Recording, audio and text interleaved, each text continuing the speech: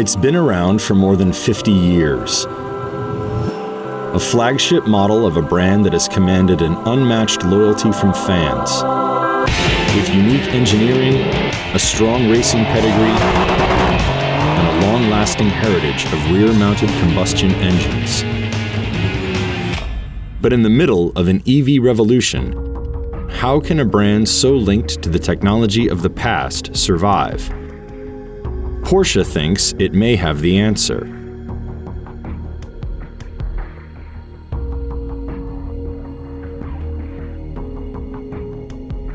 In late March 2023, the European Commission was approaching a deal to ban internal combustion engines by 2035. But there was one crucial holdout. At the very last minute, Germany held up its hand and said it refused to approve the standards. What Germany wanted and obtained was an exception for a new kind of technology called e-fuels. It works just like gasoline, but is made in a factory with carbon captured from the atmosphere. Proponents say that makes it carbon neutral. It turns out Porsche, an iconic German automotive brand, has invested more than $100 million in the development of e-fuels. We cannot reach the fleet emission targets regarding CO2 by improving technique on the combustion engines. It was not sufficient, so we thought about how can we reduce the CO2 footprint. The idea came up to work on synthetic fuels to replace fossil fuels in our cars. E-fuel is another name for synthetic fuel. That's fuel that has been manufactured rather than extracted from crude oil.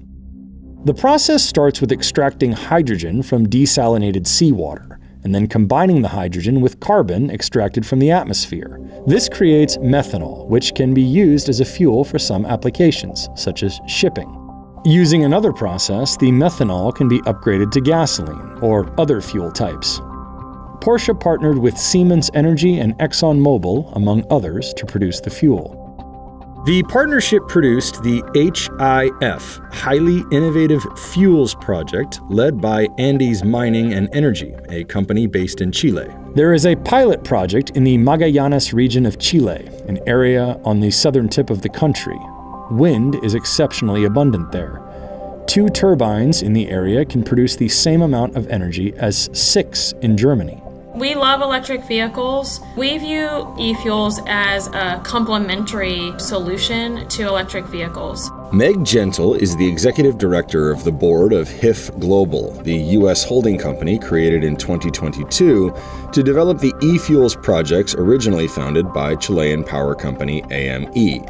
$260 million has been invested in development stage capital by Porsche, EIG, Baker Hughes, and Gemstone Investments. So as EVs come and more electrification, we're trying to tackle decarbonization of that existing fleet. And then we'll be, migrating essentially our e-fuels production into the shipping sector and into the aviation sector.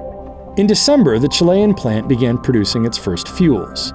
2 Porsche board members marked the occasion by ceremonially filling a Porsche 911 sports car with the first fuels produced by the factory. Commercial operations began in March 2023. During the pilot phase, about 130,000 liters will be produced per year. Porsche will buy all of that for its motorsports programs and programs at its tracks and off-road course facilities known as Porsche Experience Centers. Between 2026 and 2028, more than 1 billion liters will be produced between the plant in Chile, one in Texas, and another in Australia. There are some challenges, though. A key piece of equipment, the electrolyzer that breaks the water down and extracts the needed hydrogen, is not available at the scale the project needs to ramp up. Getting carbon dioxide out of the air is a challenge too. You need to have the technique for direct air capturing. This technology is in fact not as far developed as the other technical parts, so this is a kind of a challenge to make this technique available and do the scale up. Porsche is somewhat of a jewel in the automotive world. It's an exclusively premium brand. The cheapest car starts at about $60,000, and it has a strong heritage in racing, engineering, and design. They've always delivered on their brand promise and hewed very closely to their roots, which is delivering a very engaging, highly dynamic, well-engineered sports car.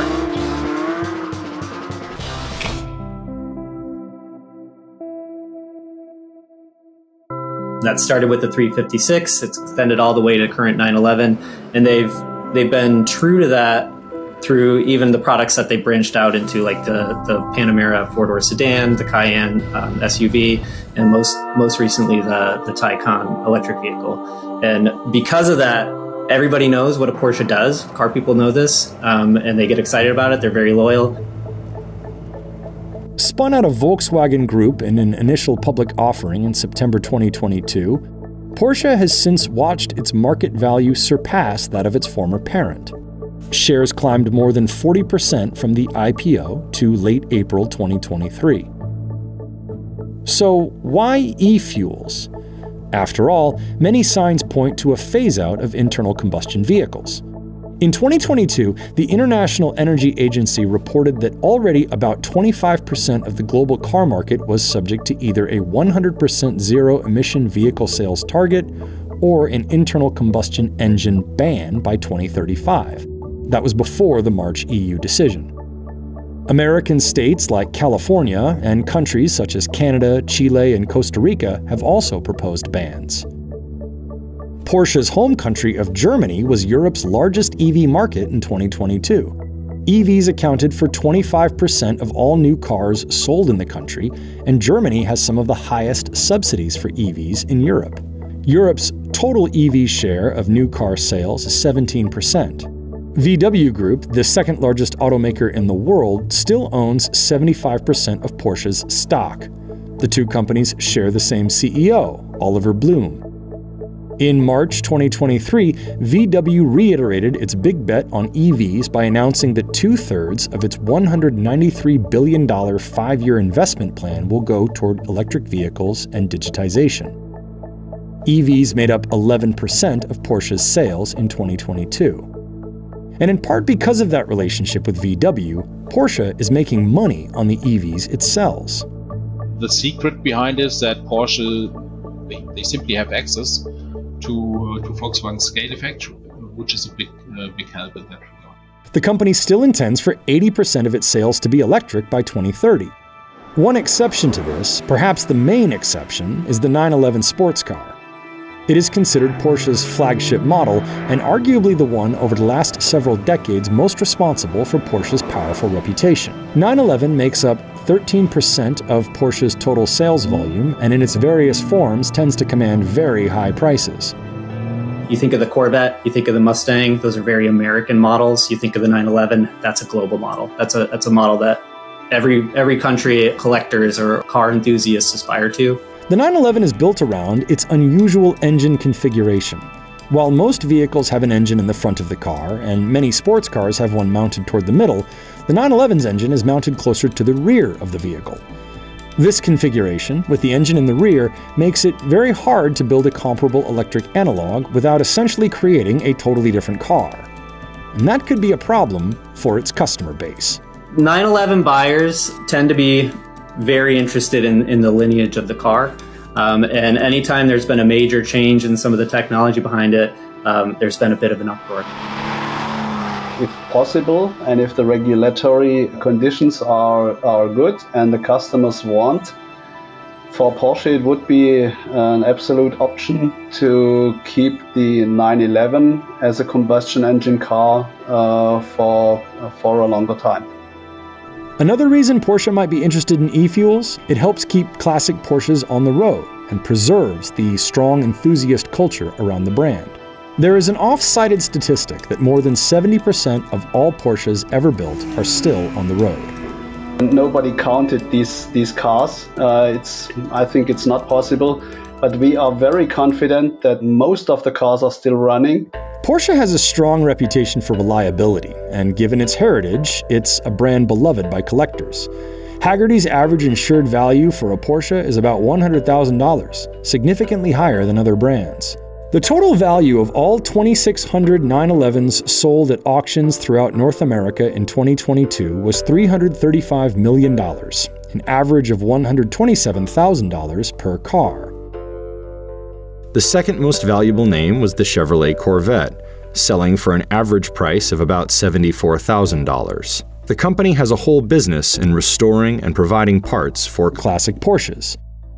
Porsche's other argument for e-fuels is that there are about 1.3 billion gasoline-burning vehicles on the roads worldwide today.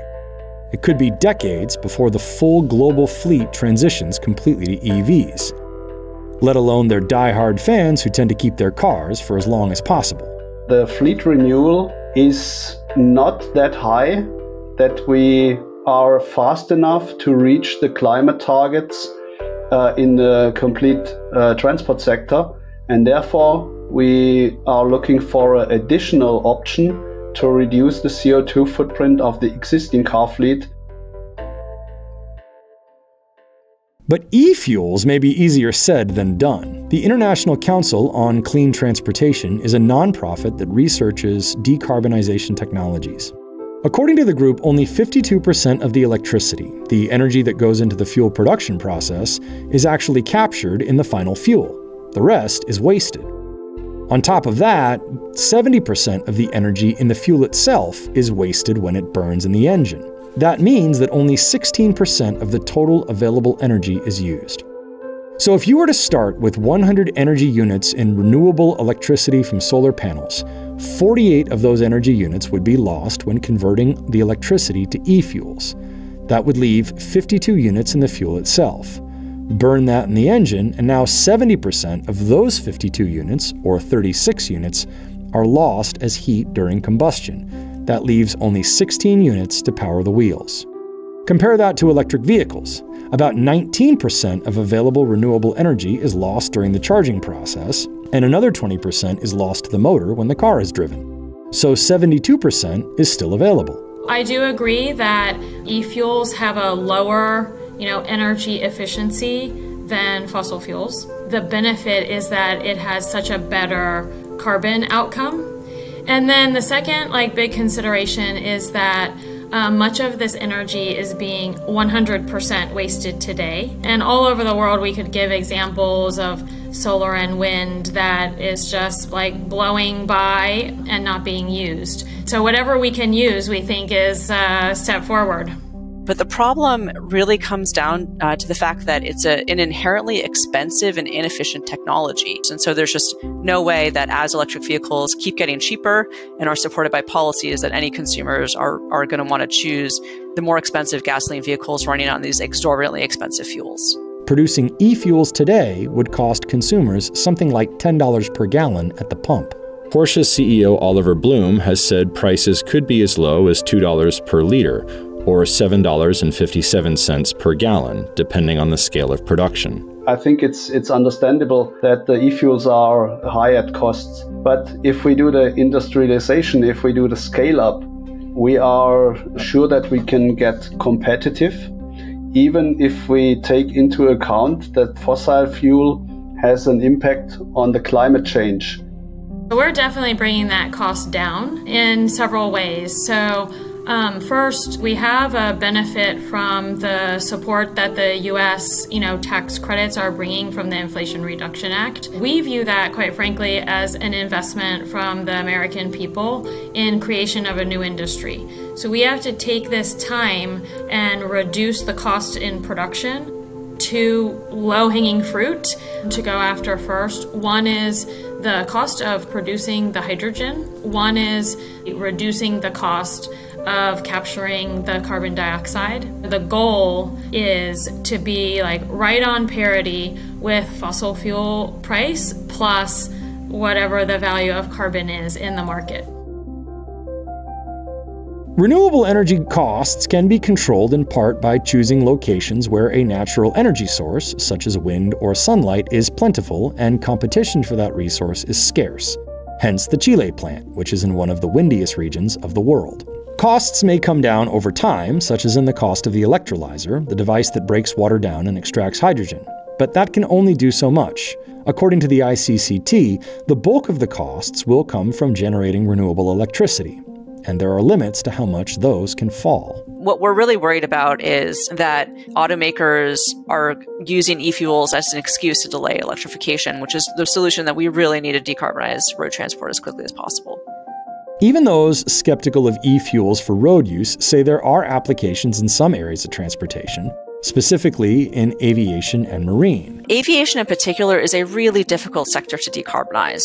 We expect to see some penetration of electric planes on really short routes, and maybe some penetration of hydrogen, but there's really not that many good options. While ships don't quite pose the same challenges, they are still tougher to electrify than cars.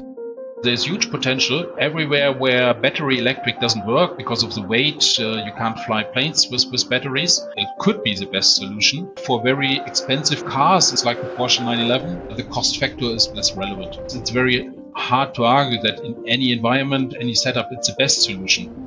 It will not replace electrification in general. Porsche has proven it can sell an impressive electric product. The Taycan has been a huge success. But Porsche's real challenge lies ahead of it. The Taycan was not a product that was replacing an existing Porsche. The challenge is now coming with the Macan and then the Cayenne and the 718. They are replacing existing Porsche models with combustion engines, and only then you will find out how loyal your customers are, and will everyone who bought a 718 with a combustion engine going forward buy an electric 718. Maybe that's a bit of the risk factor that's different from the Taycan launch. And then I said the 911 is then again a special car even within the Porsche portfolio, because that's the identity of the Porsche brand. And that's what they wanted to keep as a combustion engine. And maybe that's even more important than the argument about the architecture of the car and the weight on the rear axle.